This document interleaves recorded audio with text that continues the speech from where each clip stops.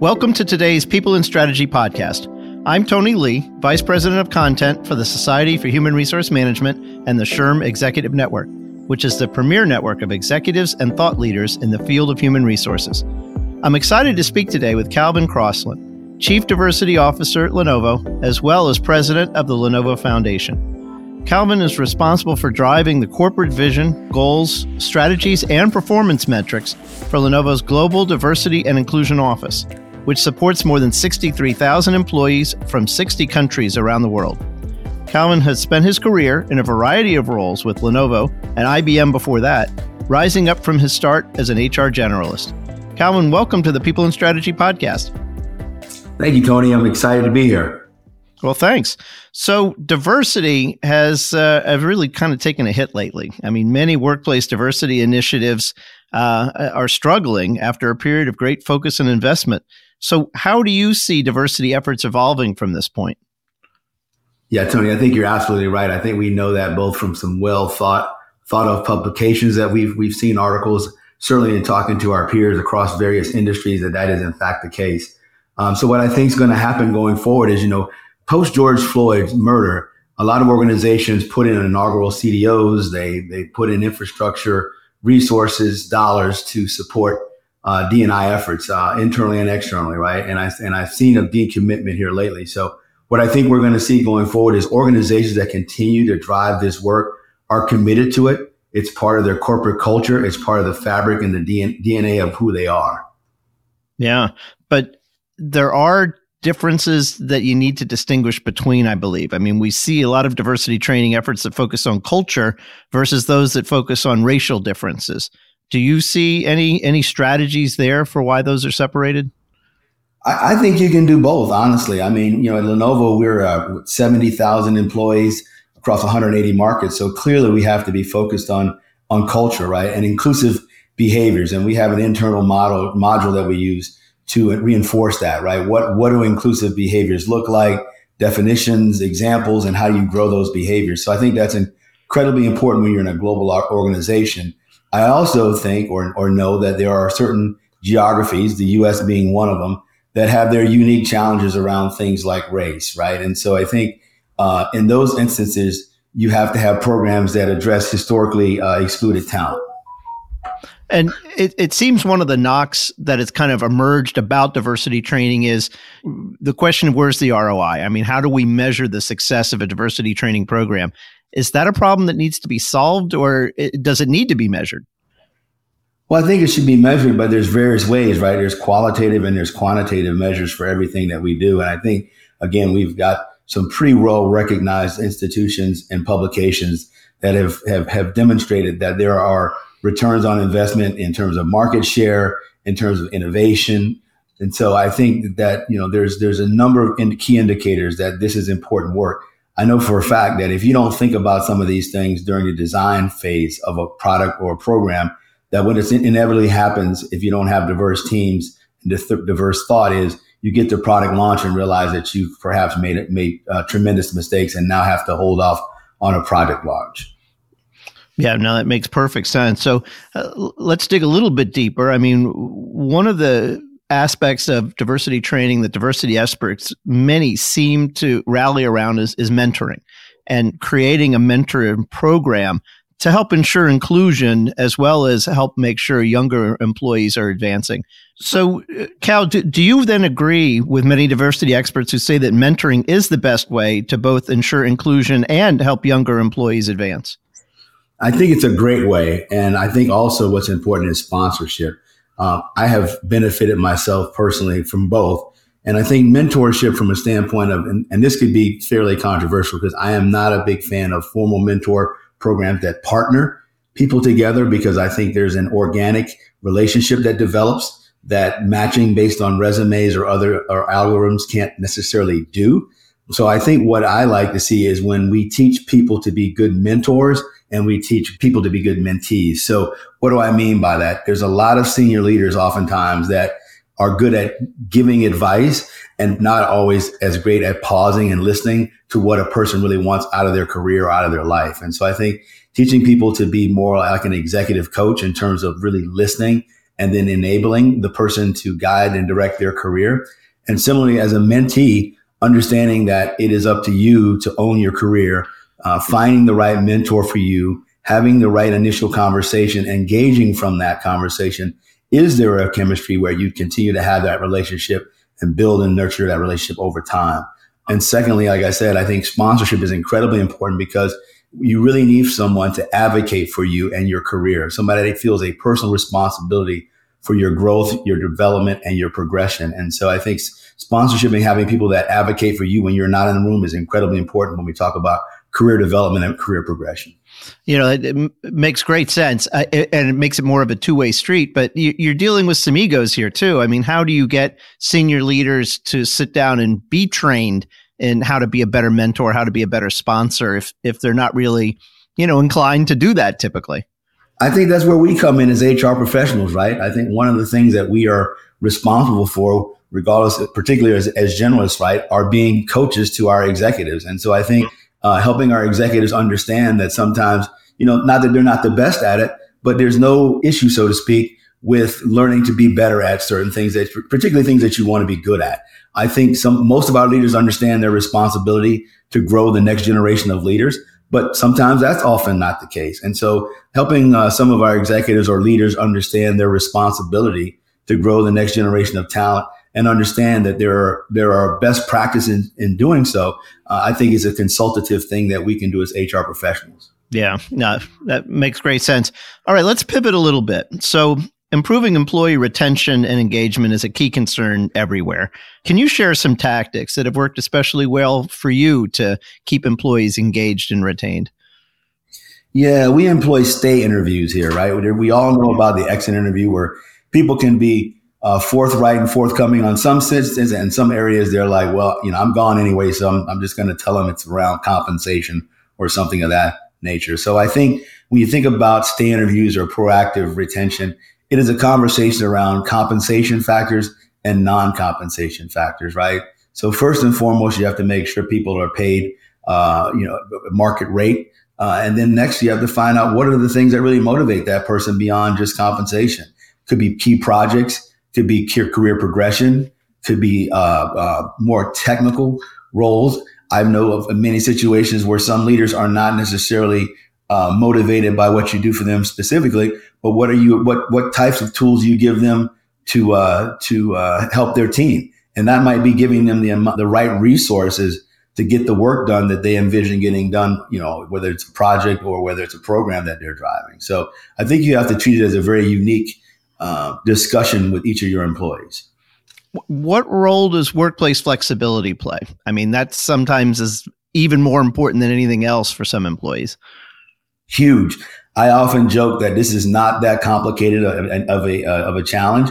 When you hear people say things like, I get to work from home today, or I get to work from remote today, or I have to go in the office, it kind of gives you a clear indication of some preferences. But I think one of the things that, you can do to balance that, particularly in hybrid environment, is you give people a workplace that is truly collaborative.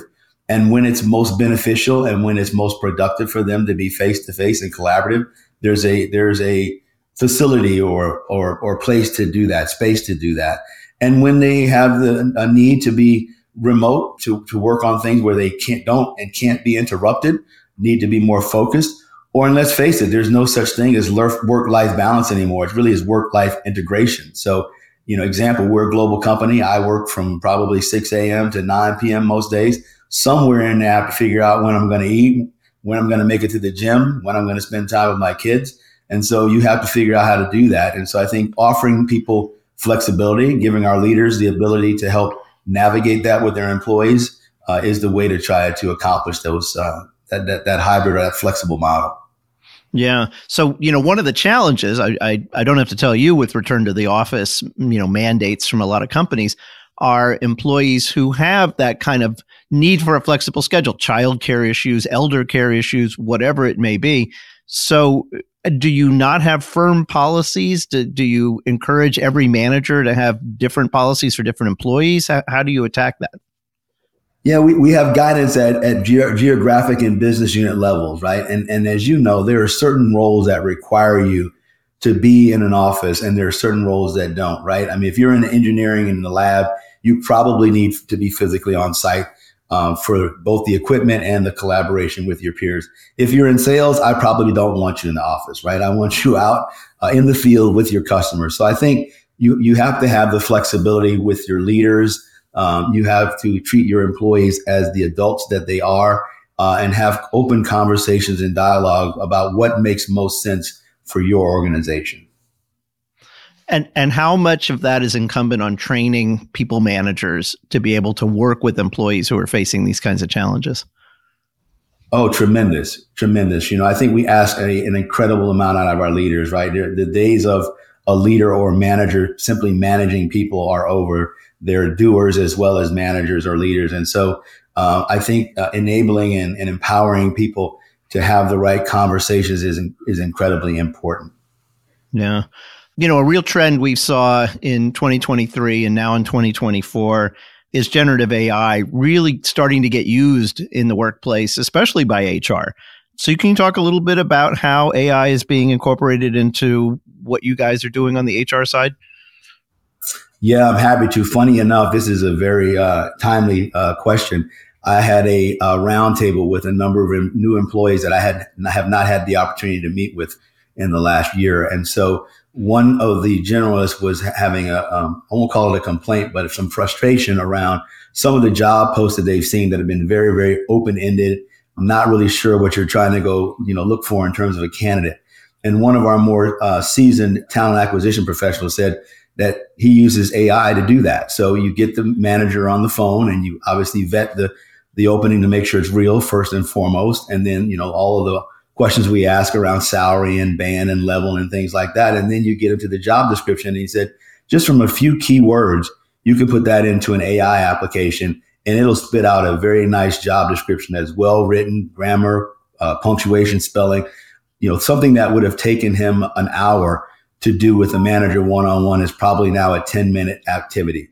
So I think that's an area where you'll see an increase in productivity. And from there, are there more opportunities to integrate AI into the HR function? Oh, absolutely. I think everything from our hiring processes to predictive analytics around attrition. We had a HRIS leader that went on to a different company a few years ago, but he had done something years ago where he did some predictive analytics beyond compensation. Why do people leave? And it's funny, as we've moved forward a couple years here, a lot of the indicators have come true why people leave, and it's not always compensation. So I think certainly on the three major levers that we have are hiring, right, retention, and then development and promotion. And I think having predictive analytics around those things can definitely help the HR community. Yeah, no, it makes sense. So you're in a unique situation. You've got many years of experience, but really at two organizations, Lenovo and IBM, which are separate companies, but closely related. So would you advise other HR professionals who are looking for a C-suite position to climb the ladder at their current company rather than jumping ship to advance their careers? Again, probably a controversial answer, but I would say do as I say, not as I do. I have been incredibly fortunate to work for the two companies I have worked for that it really invest in you as a professional, right? And I've been very, very fortunate to be surrounded with people over my career, back to the topic of mentorship and sponsorship, who've seen more in me than perhaps I've seen in myself and helped me make my way both laterally and hierarchically to build T-shaped skills and build a depth and breadth of skills as well. And so I've been very fortunate, but I would say if I were doing this over again, I would probably not just jump companies, but I would jump industries, because I think it's such a rich experience when if you're in healthcare at one point, if you're in IT, if you're in the financial sector. So I am a fan of people taking opportunity and stretch assignments. And sometimes that means moving around company and it means moving around industry. Yeah. And there are some very senior level HR people who will say, take a few years, get a few years of experience outside of HR. What's your thought there? Absolutely. 100%. And particularly if that's a background you have. I'm a marketing major, right? And so, there's been times that I've had roles that lended themselves to that marketing background. They were less about HR and more about branding and more about, well, frankly, actually some part of the chief diversity officer role I'm in today, and certainly the foundation role I'm in, branding is a big piece of that, right? And so I absolutely am a fan of going outside of HR and getting the real experience in a line or other corporate function. Makes sense. And if you were advising someone who's a fairly new grad who's getting started, would you say HR generalist, the route that you take, is the way to go, or is it better to get some specialties, work in comp, work in training, whatever it might be, as opposed to being a generalist? I think it's both. And I think you have to start with the end in mind. So if you want to be a CHRO, you're going to have to rotate through a number of the centers of excellence of compensation and benefits and things of that nature. If you're just, want to support a senior leader in a business unit, perhaps, then you could be an HR generalist or partner for most of your career. So I think you have to start with the end in mind. And I thought I would some point wanted to be a CHRO. And one of the things I probably would have done differently is I started debating on whether or not I take those things that I wasn't necessarily going to be good at and would struggle perhaps more than others. So example, I probably should have done compensation much earlier in my career. I decided to go do something fun, which was talent acquisition. And I never did make it through that compensation rotation. Now, obviously being a generalist for as long as I have, I've touched enough comp and executive comp to be dangerous. But if I had it all over to do again, I would have probably rotated through compensation first and then started rotating through those other areas like leadership development and OD that I found to be more fun, but probably lended themselves to my talents to be easier for me. But I definitely think that moving through, specialty areas, and you certainly have to have a role as a journalist or partner, because you have to have that client experience, the client insight, really understand what the business is trying to accomplish, and how does HR play a role in that. I got to say, I love that you consider talent acquisition to be fun. Our TA leader will tell you, I dabble enough to be dangerous and probably make her life miserable with my brilliant ideas that she's probably already executing on. That's great. Well, we're almost out of time, but I've got to ask you to pull out your crystal ball and look ahead over the next 12, 24 months.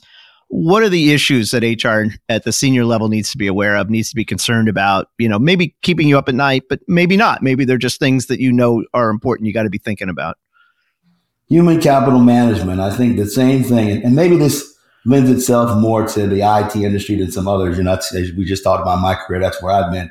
The rapid change and pace of the industry, of technology. How do you keep the best skilled individuals on your team? How, with all of the workload, do you continue to upskill people so that they are able to work on the latest, greatest technology? So I think it's changed. That's one of the number one things we've had to navigate in the IT industry for a long time.